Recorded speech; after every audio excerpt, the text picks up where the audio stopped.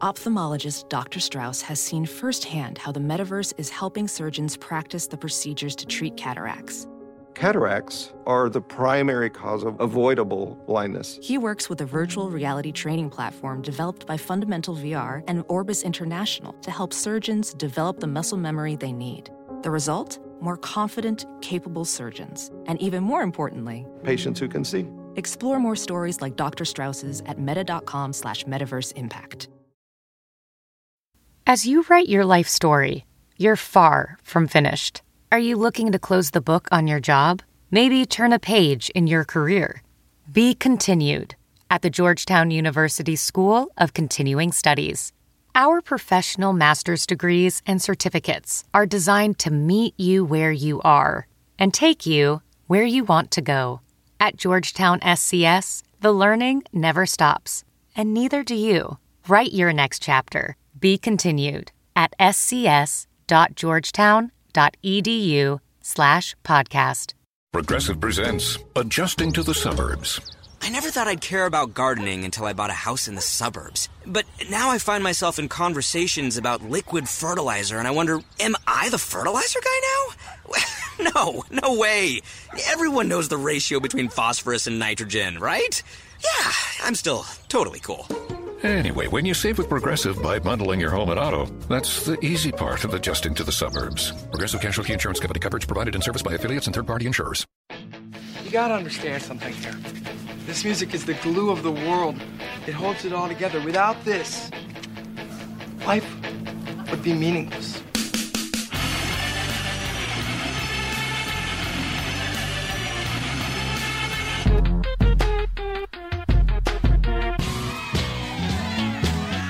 What are you getting so crazy about? It's just music.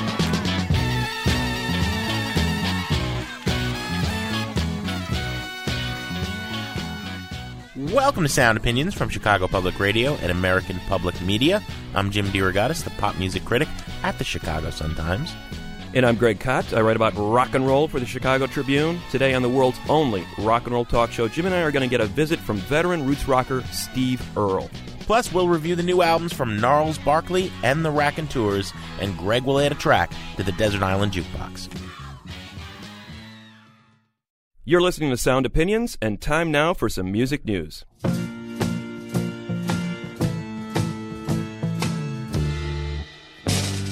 the benefit of Mr. Kite, there will be a show tonight on Trampoline. The Hendersons will all be there, late of Pablo Frank is where, what a scene. Greg, can you name the fellow who played harmonica on that classic Beatles track? I have a wild guess who it might be. It was Neil Aspinall, the man that George Harrison, when the Beatles were inducted into the Rock and Roll Hall of Fame in 1988, called the fifth Beatle. Now, of course, there have been about 350 fifth Beatles, right? Neil Aspinall actually has a pretty good claim for it. In addition to playing harmonica on for the benefit of Mr. Kite, he rounded up and corralled and got the permissions from all the people on the cover of Sgt. Pepper's Lonely Hearts Club Band, that famous collage. He was the Beatles' right-hand man, management and business-wise. Ran Apple, their management and record company, production company, for years and years and years, until only last year when he retired. He just died of lung cancer at age 66. A lot of Beatles fans blamed him for the very slow archival release schedule. He was the man responsible for Anthology, those two projects. That was the version of Mr. Kite from Anthology 2. But, he had a tough job. He had to make both Paul McCartney, Yoko Ono, and, Harrison when he was alive, and now Harrison's estate. You know, make all of them happy. There remain a lot of Holy Grail unreleased things in the vaults. People are speculating now maybe they'll come out. Aspinall is one of the only Beatles insiders who never wrote his memoirs. Said, if I did, it would only come out after my death. But to the best of everyone's knowledge, he didn't write that book before he died. You know, Jim, he was there from the beginning, and they always had an affection for this guy. The Beatles were able to cut out a lot of people in their lives at various phases of their career. But Neil Aspinall was the one guy who was there at the very beginning, and he was there at the end. He was the guy driving him to gigs when nobody knew who the Beatles were in Liverpool. Yeah. So they had a great deal of affection for this guy. When they brought in that Alan Klein guy, who was one of the biggest sharks in the business at the time, to clean house over the Apple empire in the early 70s, John Lennon specifically said, leave Neil Aspinall alone. You can fire everybody else, but Neil Aspinall needs to stay. And he's been with them ever since, and his crowning glory was that anthology project in the mid-'90s. As you said, Jim, there's some controversy about whether that was any good or not, but the fact that he oversaw that and was entrusted by the Beatles to do that really makes that claim of the fifth Beatle ring true. The only other two I think that are even in that category for fifth Beatle, Brian Epstein, their first manager, and George Martin, their producer. There you have it. Neil Aspinall dead at 66. Yeah, still the same. Can't you feel the pain? When the needle hits the vein, ain't nothing like the real thing. I've seen it once before, and oh, it's something else. Good God. Cool breeze, come on in. Sunshine, come on down. You have the teardrops on the cow. The circus coming to town. All I'm saying is sometimes I'm more scared of myself. You better. I said, run away. Run away. Run, children. Run for your life. Run away. Run away. Run, children. Here it comes. Say run. All right. That's the group Gnarls Barkley back with their second album called The Odd Couple and a track called Run.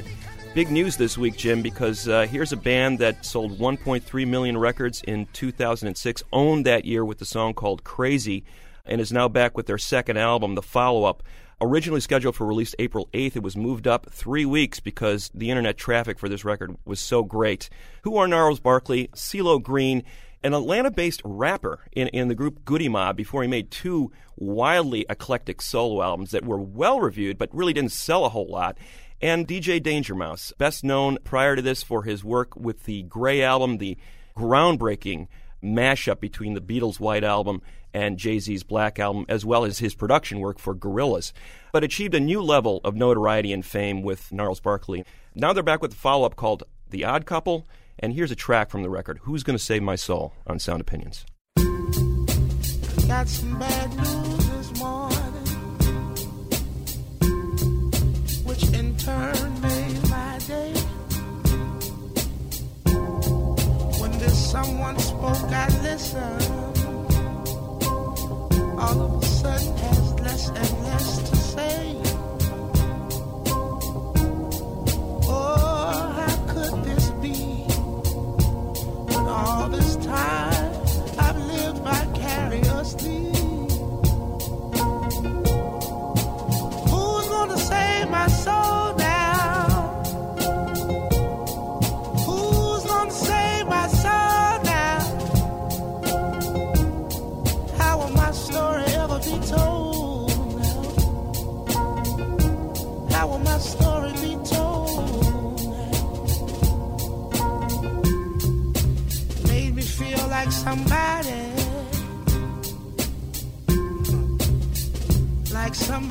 else.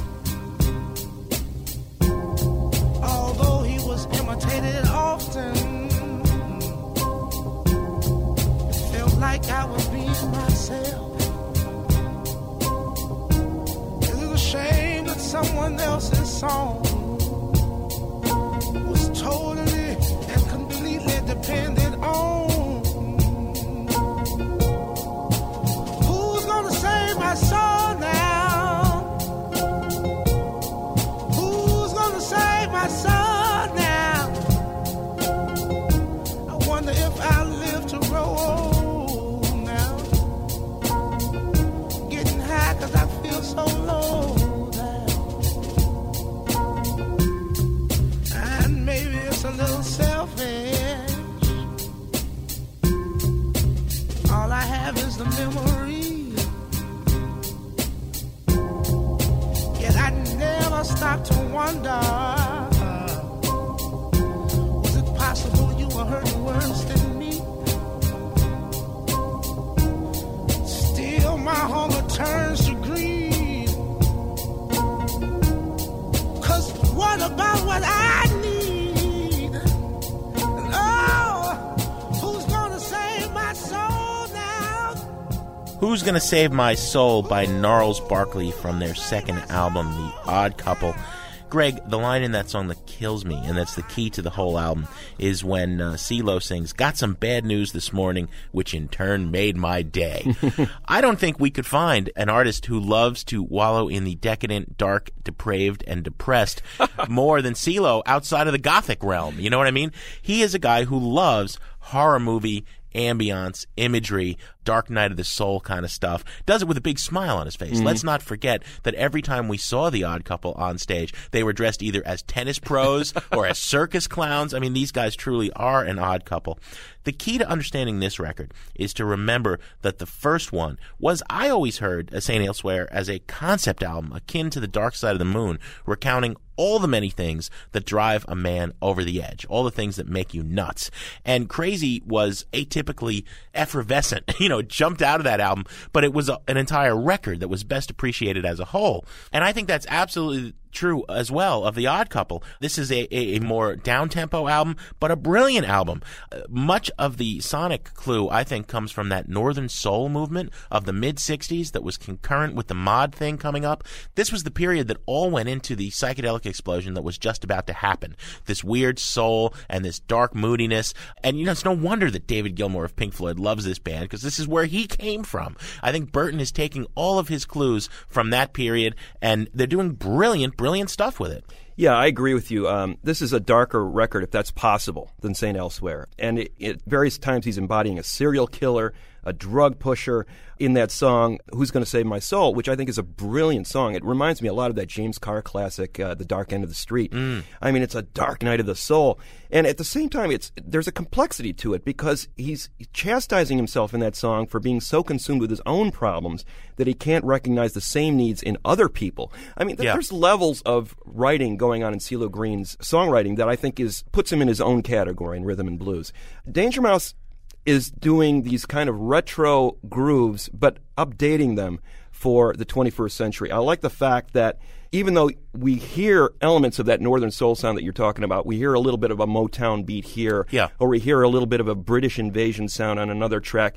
I don't feel like we're listening to those records again. I feel like this is a fresh take on that, most of all because their emphasis is still on the melody. Even though it's still a slower, darker record, the melodies are still there. These guys love their melodies, and I love the ambiguity that CeeLo Green brings to it. There's no crazy style hit on this record.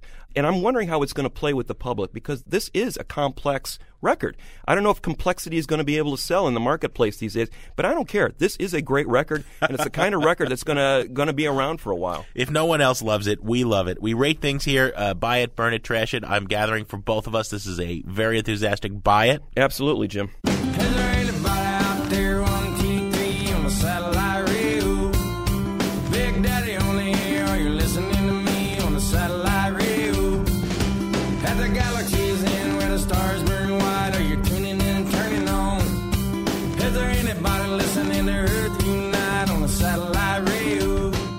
Greg, Steve Earle is a man you and I have talked to many times. Always a fascinating interview. We're huge fans of his music. He's been incredibly prolific.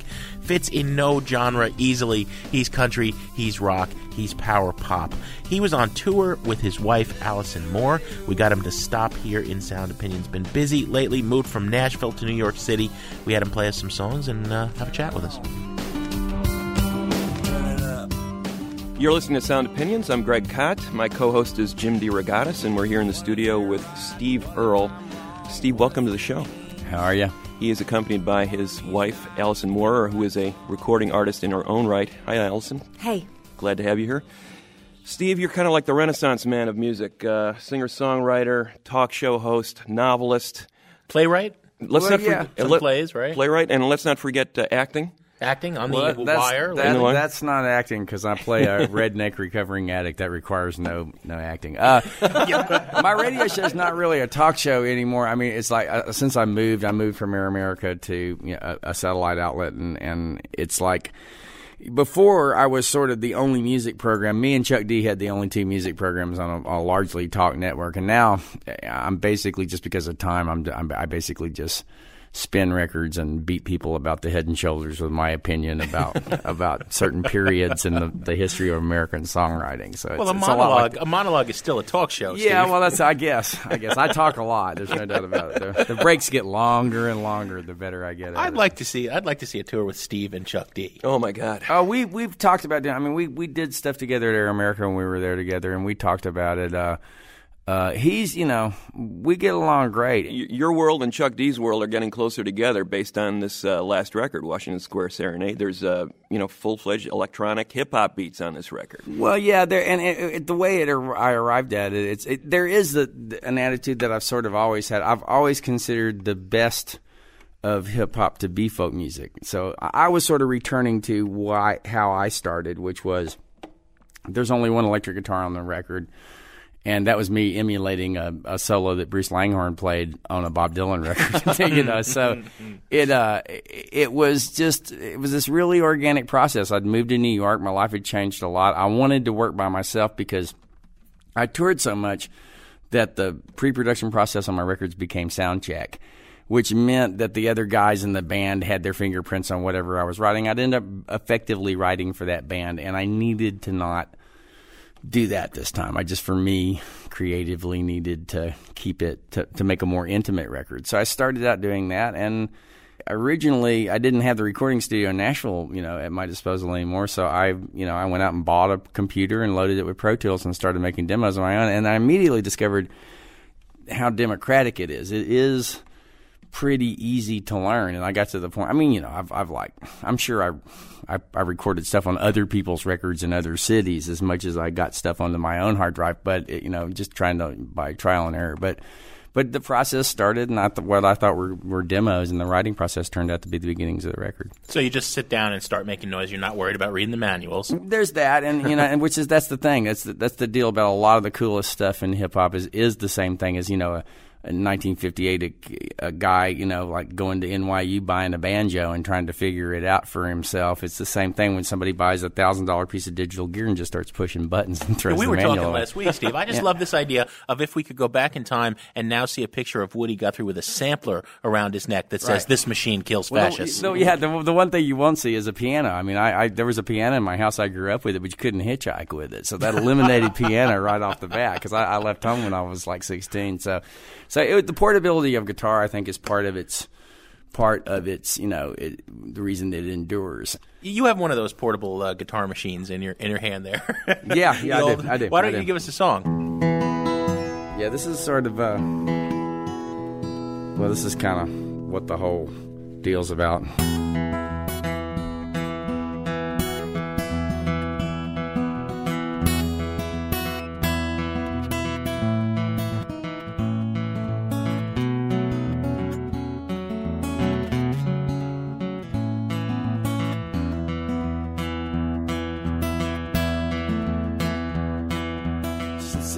My mirror, pedal on the floor. I'm in New York City and I won't be back no more. Won't be back no more. Bars won't see me around. Goodbye, Guitar Town. Goes out on the highway, voices on the wind, telling me we may never pass this way again. Voices on the highway, angels beckoning like a long lost friend. Fare thee well, I'm bound to roam. This ain't never been my home. Strange in my mirror, lines around my eyes, string around my finger, but I don't remember why. Don't remember why, boy, don't remember how. Goodbye, Guitar Town.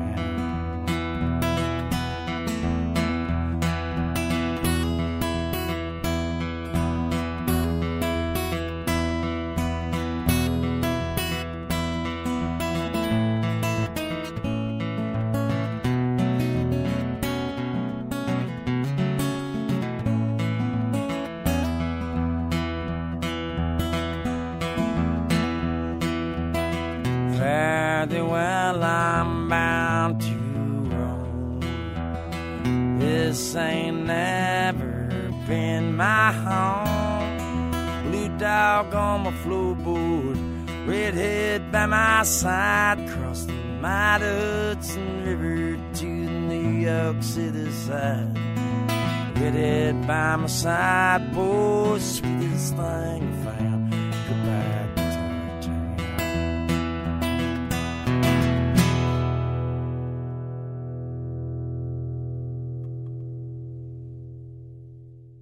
Tennessee Blues by Steve Earle on Sound Opinions. Coming up, Greg and I will continue our discussion with Steve and his wife Allison Moore, and then we'll review the new album from Jack White and the Raconteurs. That's in a minute on Sound Opinions from Chicago Public Radio and American Public Media. I was born with my papa's son, wandering out a smoking gun. Now some of you would live through me, then lock me up and throw away the key. Or just find a place to hide away and hope that I'll just go away. But I feel alright. I feel alright tonight. I feel alright. I feel alright tonight. And I'll bring you precious contraband and ancient tales from distant lands. Conquerors and concubines and conjurers from darker times. Betrayal and conspiracy, sacrilege and heresy. I feel alright.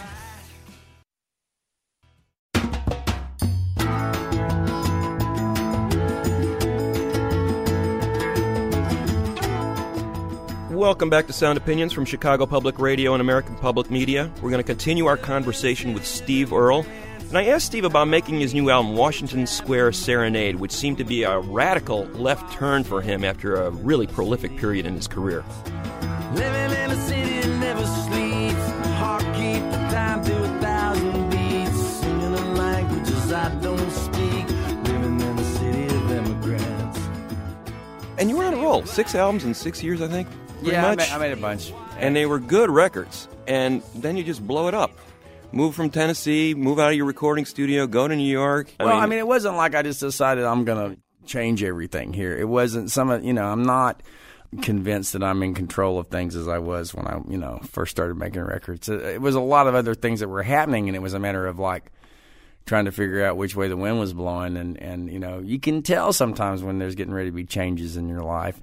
And I think this was one of those moments when it was the thing to do was to sort of pay attention to what was going on and embrace that. Because a lot of the recording studio ended organically because Ray Kennedy and I were partners in the business but not the real estate, and Ray needed to get rid of the real estate. And I wanted to move to New York City for years, but, in fact, Mary Martin, this friend of mine, Mary's she worked for Albert Grossman when she was like 18 years old. And Dylan's manager. Yeah, and she was Canadian, and she introduced Dylan to the band. She's the one that found that band. She said, "Well, Steve Earle, it's a shame that you never moved to New York because it would have been really good for you, and now you're too old." And I was 31, so it was like it irritated me all these years, but I met and married a girl with a job, and so it became financially feasible to live in New York City. And so and Allison and I think when we got married, we both had been in Nashville for long enough that being someplace that neither one of us had lived just sort of gave us a city to ourselves. Was this radical for you, Allison? Because Nashville has had its problems with Steve for a long time, but you're a nicer person overall. Nashville didn't hate you, right? You don't know me very well. No, I'm kidding. Well, he walks around Nashville with a target on it. Half the people want to kiss him, and half the people want to shoot him. Well, I think if you know anything about my life or my history, nothing's that radical when it comes down right down to it. I've had a life, so. At the ripe old age of 35, I'm like, wonder what's going to happen next that'll surprise me. I don't know. So you were ready to leave Nashville as well? Yeah, I like Nashville. I still do. I still enjoy spending time there, and we still have a house there. But it's nice to get outside of it, because the thing about Nashville is it can become so small and so concerned with itself that you can, if you live there full time, you can sort of forget, there's a big world out there that doesn't worry about these 3 streets. And when we're saying Nashville and Nashville, we mean Nashville the place, but also Nashville the mindset of the recording industry, right? Yeah, it can just be very small. Yeah. 2 pretty good songwriters here in this room, Alison Moore, Steve Earle. Is there a separation of church and state at the Moore Earle household in terms of songwriting? I mean, does any of that sort of bleed into each other, or do you try to keep a totally separate, entity when it comes to your art and creating music? We probably try to, but you can't. And we live in such a small space. We live in New York in a 1-bedroom apartment. We still have the house in Tennessee, and we're there, and some, but not very much. And we're in a bus a lot of the time, which is even smaller than the apartment in New York. So you can't. What she does influences what I do, and what I do influences what she does. And we have to divide up time, because I was writing a record, she was doing pre-production on a record, and I was writing a novel. I had to join the writer's room, for instance. That's something that has to happen in New York City. I had to find a space outside of my apartment to write prose. And I don't know, we're pretty like-minded, but we do absorb a lot from each other, I think. I mean, So, Alison, can you tell him when he's written a crap song? No. Well, first of all, I don't necessarily think he's capable of that. If Steve starts to write a crap song, he catches it pretty quick and backs up. I think that's one of the things that happens when you get older, as you start. Yeah. I think that he's probably learned enough to know when he's got something. So no, you weren't real keen on satellite radio when I was. No, writing. but you know what? You pulled it off. It shocked me, and I was like, I was because when he first started it, I was like, I don't know, satellite radio, because I have a thing about dated references in songs. It always bothers me, because I think if something should last, it should be classic. It should be able to be timeless. And I thought, that's kind of. Well, you were partially right. Springsteen was writing exactly the same song at exactly the same time. We discovered a few months later. They really are almost exactly the same. But he pulled it off, and taught me. That's cool. How about another song? Yeah, this is I've done a lot of duets, for records, and got fascinated with that idea of songs that are constructed to be duets for men and women to sing together, for me and women to sing together anyway. And this is for this record, she came up with a great title when I was stuck. I was sort of all over the place. She bailed me out on this one for sure. Ready? 1, 2, 1, 2, 3, 4.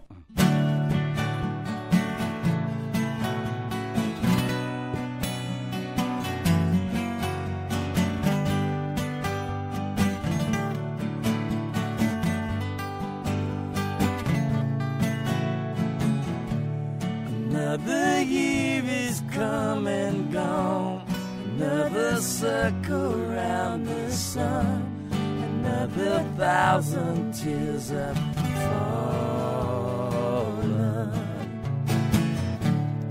I don't ever count them 'cause I'm surrounded by your love. Days are never long enough.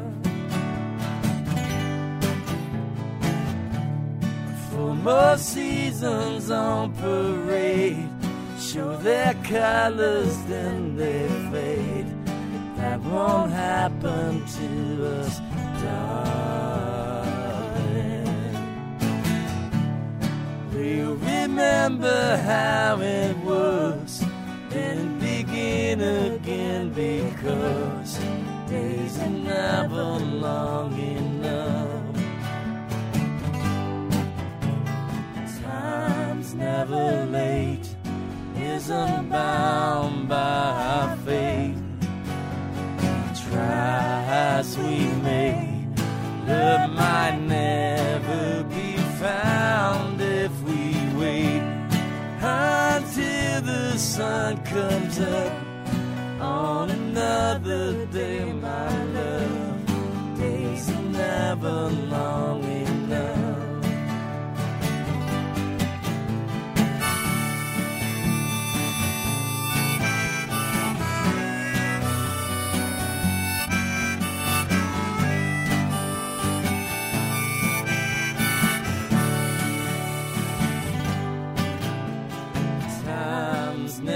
lane is unbound by fate.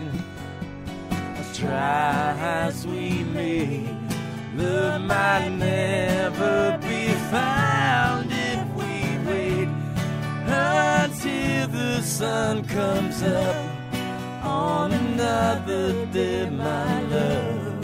Days are never long enough.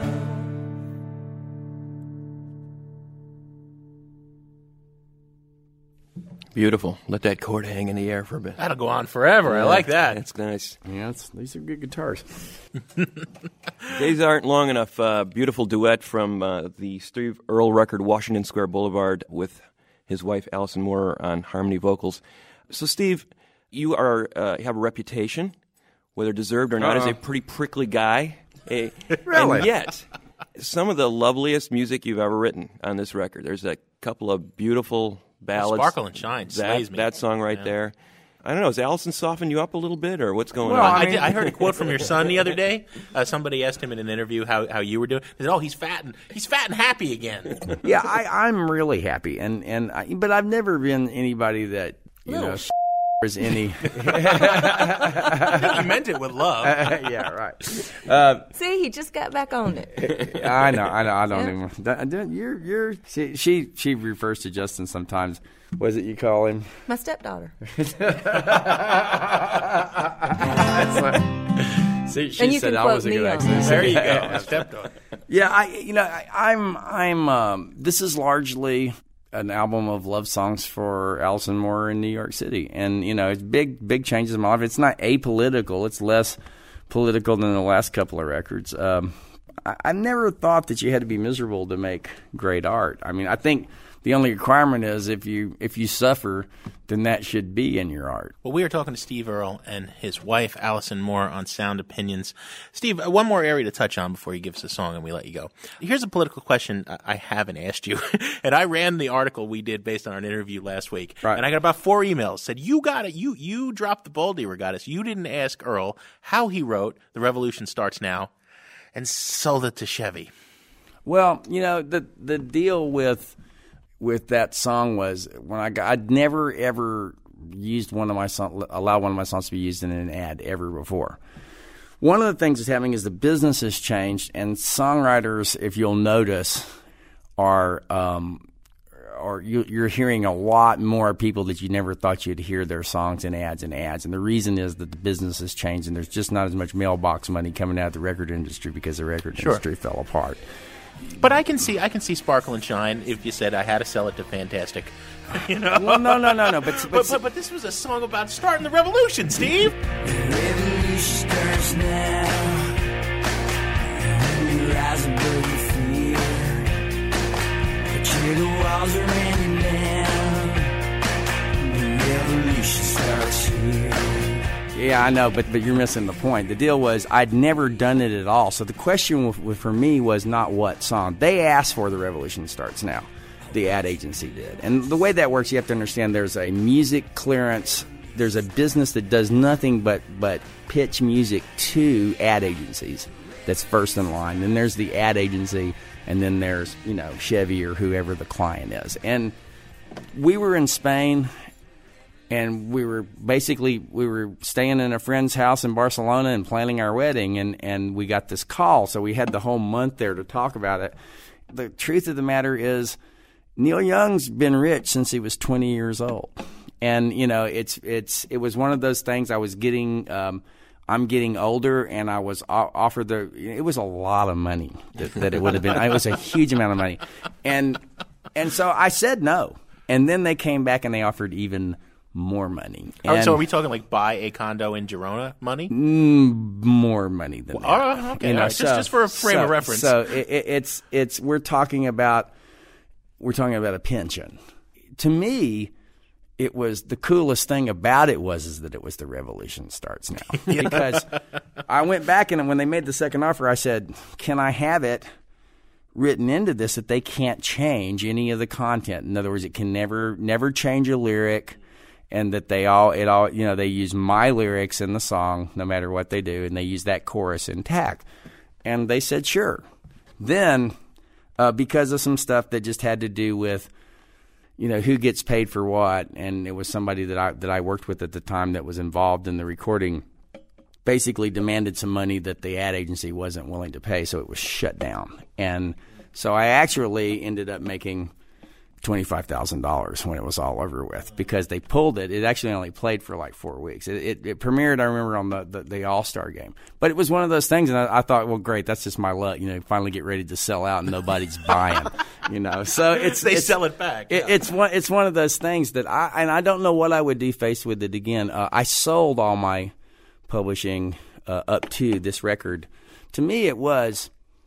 The whole point was, it was about doing it at all, making that decision in the first place. And I think, I definitely consider it now because I sort of have to. It's sort of how you make one of the ways that you make a living as a songwriter nowadays. And the other part of it was kind of cool. To me, the coolest thing was that it was The Revolution Starts Now. And I thought it snuck in a subliminal message, and I almost got away with it. It's sort of part of the business model now in the music industry. It's like, one of the best things that can happen is for you to get a commercial. There used to be such a stigma attached to it. Oh, you sell out, you're working for the man, you're, advertising for iPods. But now it's like, oh, God, if I could get an iPod commercial, it'd be great. Well, the ad agencies appear to have better taste than the record companies now. Well, I mean, I you think see cooler music on the radio stations. The ad agencies have more money, and the people that there were not everybody that worked in the record industry. Like back when they had money, you get what you pay for, and the people that are really smart that were working for record labels are working for ad agencies now. The people that really had taste, and the people that the music business is made up of a lot of people. It's made up of people that actually can make music, and it's also made up. The rest of the people get into it basically because they're fans, because they're people that own more than 10 records. They're the people that don't buy their records at Walmart.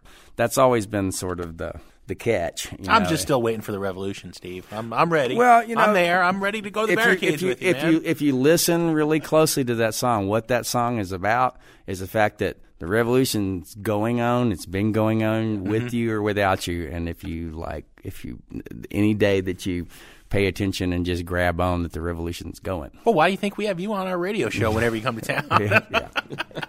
You going to play us one more song before we have to let you go? I think I changed gears here, so.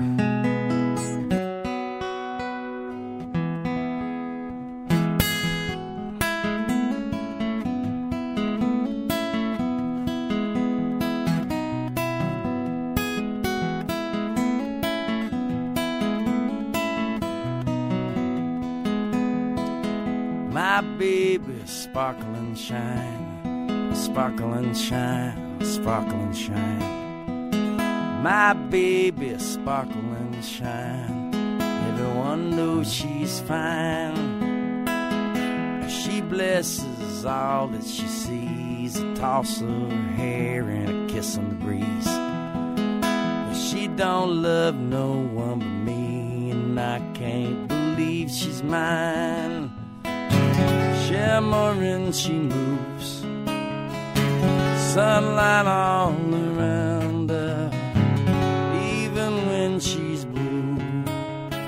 Silver clouds surround her. My baby, sparkle and shine, sparkle and shine, sparkle and shine. My baby, sparkle and shine. Everyone knows she's fine.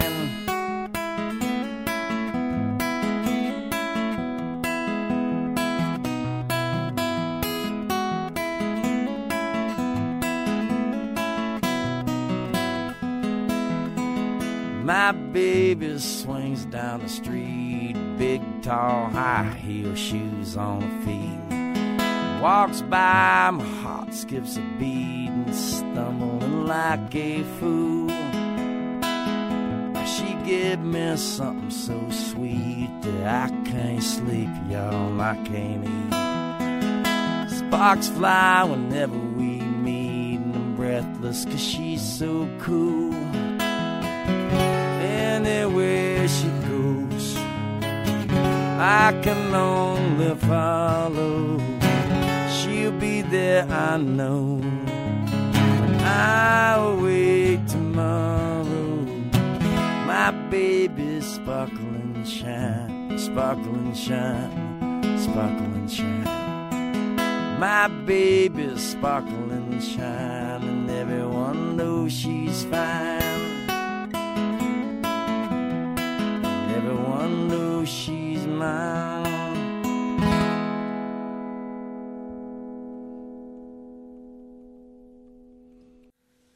What a great tune, Sparkle and Shine by Steve Earle, album number 12, Washington Square Serenade. Thank you for coming by, Steve, and Allison as well. Thank you. Thanks. When you walk through the garden, you gotta watch your back.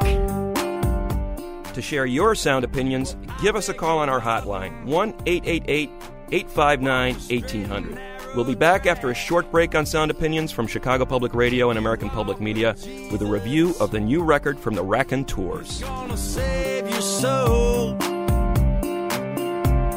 You gotta keep a devil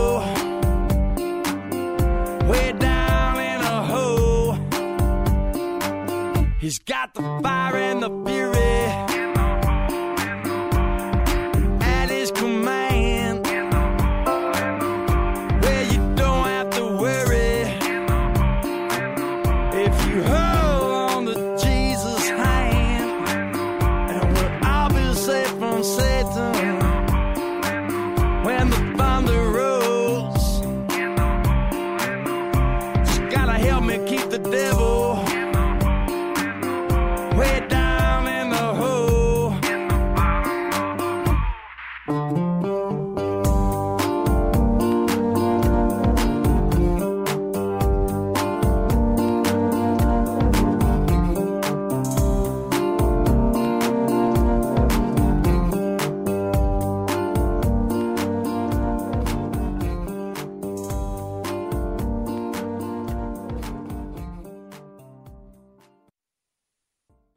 You're listening to Sound Opinions from Chicago Public Radio and American Public Media.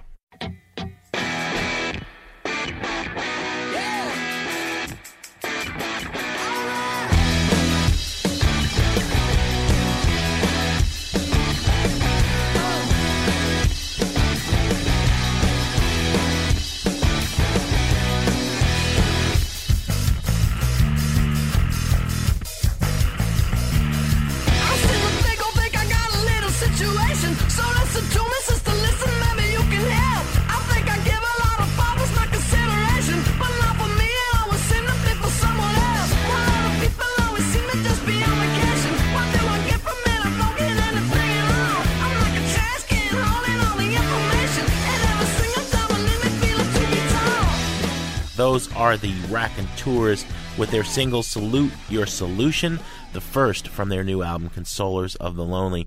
Greg, it's appropriate that we're reviewing both Gnarls, Barkley, and the Raconteurs at the same time. Both of them made their debuts in a big way in 2006. Both of them were projects that featured two people who were unlikely combinations coming together and who had accomplished a lot on their own before they came together. Jack White, of course, is the leader of the White Stripes. With the Raconteurs, he banded together with Brendan Benson, longtime cult favorite power pop hero out of Detroit. It seemed to everyone that Jack, after the well-defined blues rock minimalism of the White Stripes, was looking for a different showcase where he could stretch out a bit. Kind of a garage rock power pop band, putting the emphasis on the songwriting. It's easy to forget what a great songwriter Jack White is because the White Stripes are so pared down and so minimal. Just him and his ex-wife, you know, and it's the last couple of albums, they've added a few more touches, but boy, that's as bare bones as it gets. Raconteurs was a little bit more blown up, a little more Beatle-esque, if you will.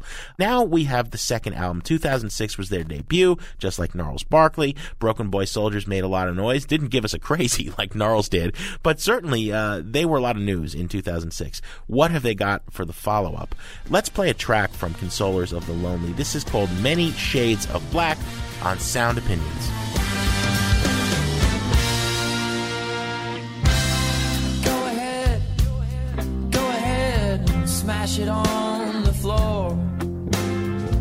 Take whatever's left and take it with you out the door. See if I cry, see if I shed a single sorry tear. I can't say that it's been that great. No, in fact, it's been a wasted, worried year. Everybody sees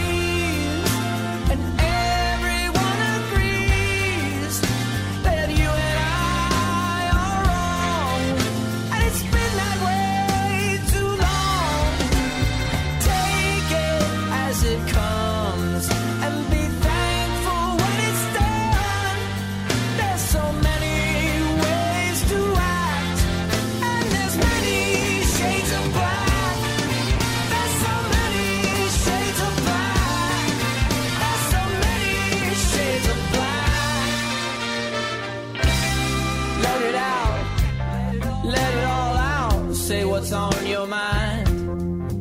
You can kick and scream and shout and say things that are so unkind. Yeah, see if I care, and see if I stand firm or if I fall. 'Cause in the back of my mind and on the tip of my tongue is the answer to it all. And everybody sees and everyone agrees that you and I are wrong. And it's been that way too long. Take it as it comes and be thankful when it's done. There's so many ways to act, and there's many shades of black. There's so many shades of black. Yeah, there's many shades of black. Many Shades of Black from the Raconteurs on Sound Opinions, an example of the wider sonic palette that Jack White is playing with on this particular group. Jim, you mentioned that he uses the Raconteurs as a vehicle for exploring a wider range of sounds. And indeed, compared to the White Stripes, which is basically drums and his guitar, and was more so on that last record than ever in a number of years, you have fiddle, you have banjo, trumpet, keyboards, plenty of vocal harmonies on this record. A lot of Moog. Absolutely. On this record, there's all sorts of stylistic homages. They do a spaghetti western track called The Switch and the Spur, and on Many Shades of Black, that song that we just played, that's a soul homage. With that's a Queen ripoff is what that is. He hits that Freddie Mercury falsetto in there, but I would say that's a soul song as well. I think you mentioned the fact that the songwriting is going to be key to this band, and I think that's exactly where this record falls down. The songwriting is not up to par. Jack White has never been noted as being a great songwriter. What is great about him is the force of his personality and his interplay with Meg White and the White Stripes. They're two larger-than-life figures, and there's humor and eroticism there that I don't hear on this record at all. So it all comes down to the songs, and the songs just ain't there. Well, Greg, you know I love art rock, but there is certainly a lot of bad art rock. And what this is what Yes or Emerson, Lake and Palmer did on Topographic Oceans or Works Volume 1. This is a bad art rock record, okay? And nothing is worse than art rock when it goes bad.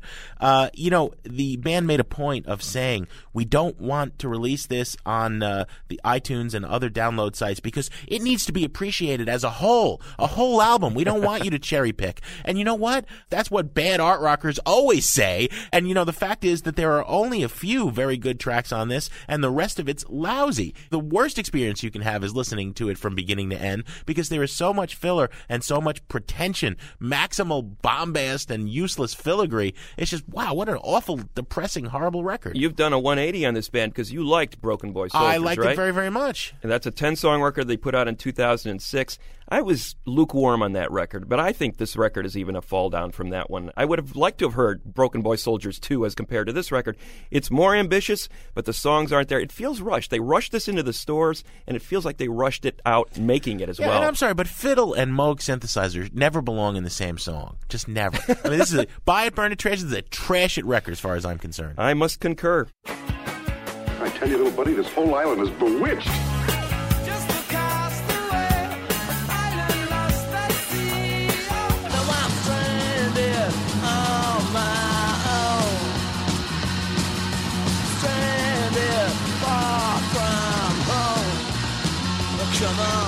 You remember, we were shipwrecked together.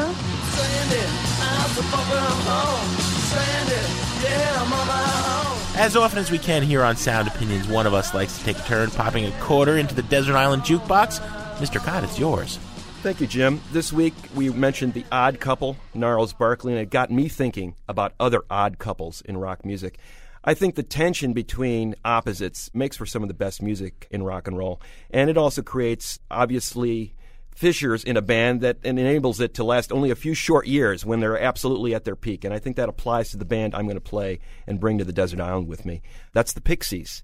One of your favorites, Jim. I know you're not a huge fan. I love this that's why the two band. of us are an odd couple. Absolutely. They're a wonderful band, especially in their early years. I think their first few records are absolutely golden. The first great record they made was their debut album, Surfer Rosa. On that, they basically laid out exactly what they're all about. The key to that record in many ways, besides the fact that Joey Santiago was an inventive guitar player, was the yin and the yang approach between Black Francis's wild serial killer vocals and Kim Deal's beautiful harmonies. When Kim Deal, the bassist, got to sing on that particular record, it added a sort of a pop flavor to the record that it might not have had Black Francis been the sole singer. It's interesting that she responded to an ad. She was the only person to respond to an ad for a bass player that said, needs to combine Husker Du with Peter, Paul, and Mary. And Kim Deal says, that's the band for me. I think the fact that she wasn't allowed to play a wider songwriting role in the band led to its breakup prematurely. I think the band could have benefited quite a bit from the Nirvana explosion of the early 90s, the alternative rock explosion. The Pixies were a huge influence on Nirvana, as Kurt Cobain mentioned many times. But they got to run the victory lap a few years ago, and I saw them at Coachella a couple of years ago.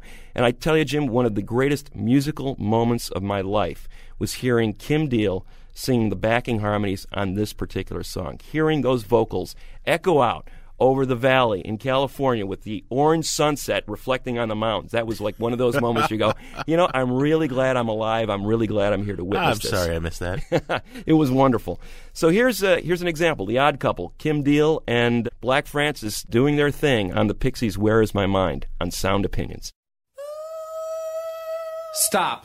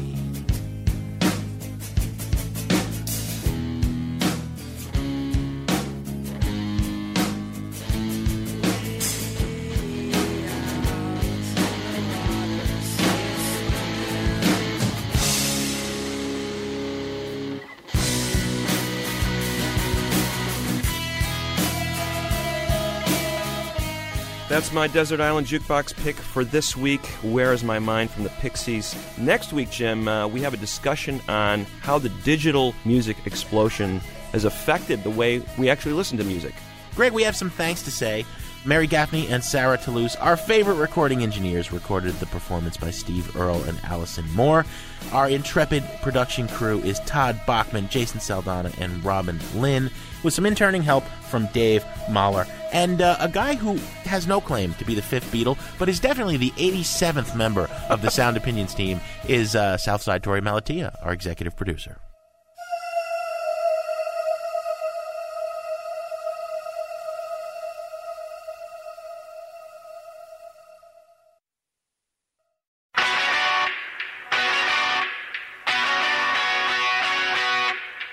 In case you've missed any of our recent shows, here's a record we reviewed on Sound Opinions.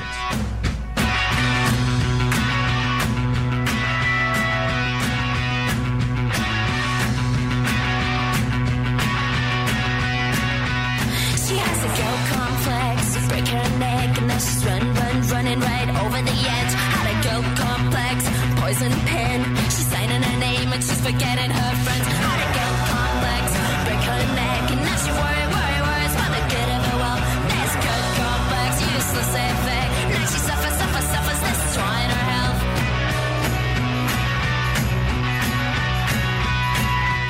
Guilt Complex from Sons and Daughters. The album is called This Gift. Greg, what a great track, and really we could have played any song on this album and it would have made me just as happy.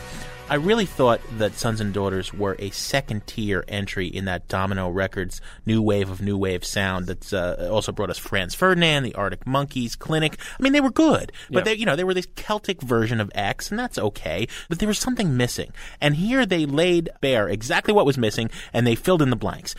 For one thing, the rhythms are relentless. They can barely contain themselves from one 3-minute blast to another.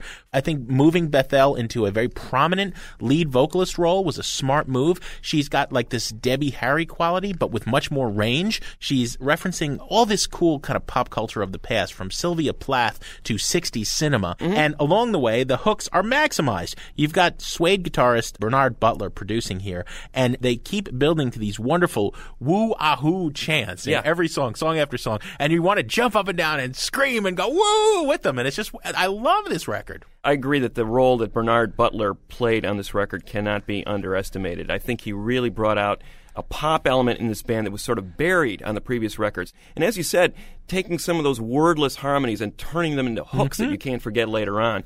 It is a relentless record. People are looking for a breather. You're not going to get it on this record, folks. It's just going to be one slammer after another. Breathing is overrated. Yeah. And what's there not to love here? I mean, here's a band I think was drawing on all these cool sources, recognizing what was cool about roots music and updating it for a contemporary audience. I think this is the best record yet, and it's a buy it all the way for me. Double buy it, Greg. Right on.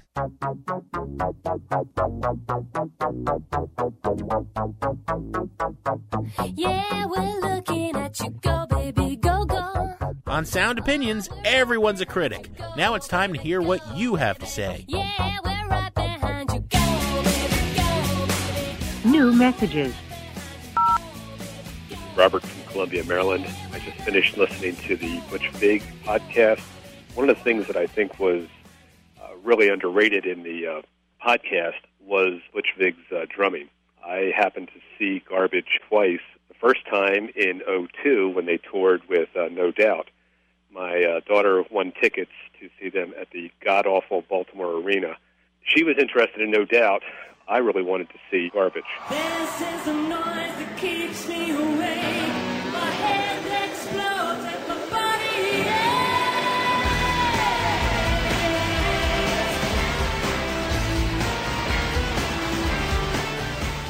They did not disappoint. That band was extremely tight, which is drumming top-notch. Thank you very much. Hi, my name is Josh from Wade, California. Every weekend I listen to your show, but I haven't added anything new to my collection that's post-85 except for Nirvana. That is now changing. I am going to go out and get the Ting Tings because I love that song that you played about how people call her Jane, but that's not her name. They call me Hell. They call me Stacy. They call me her.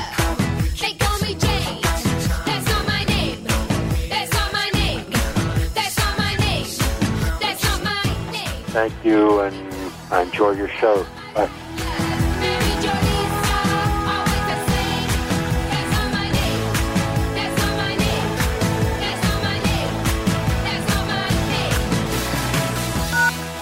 messages.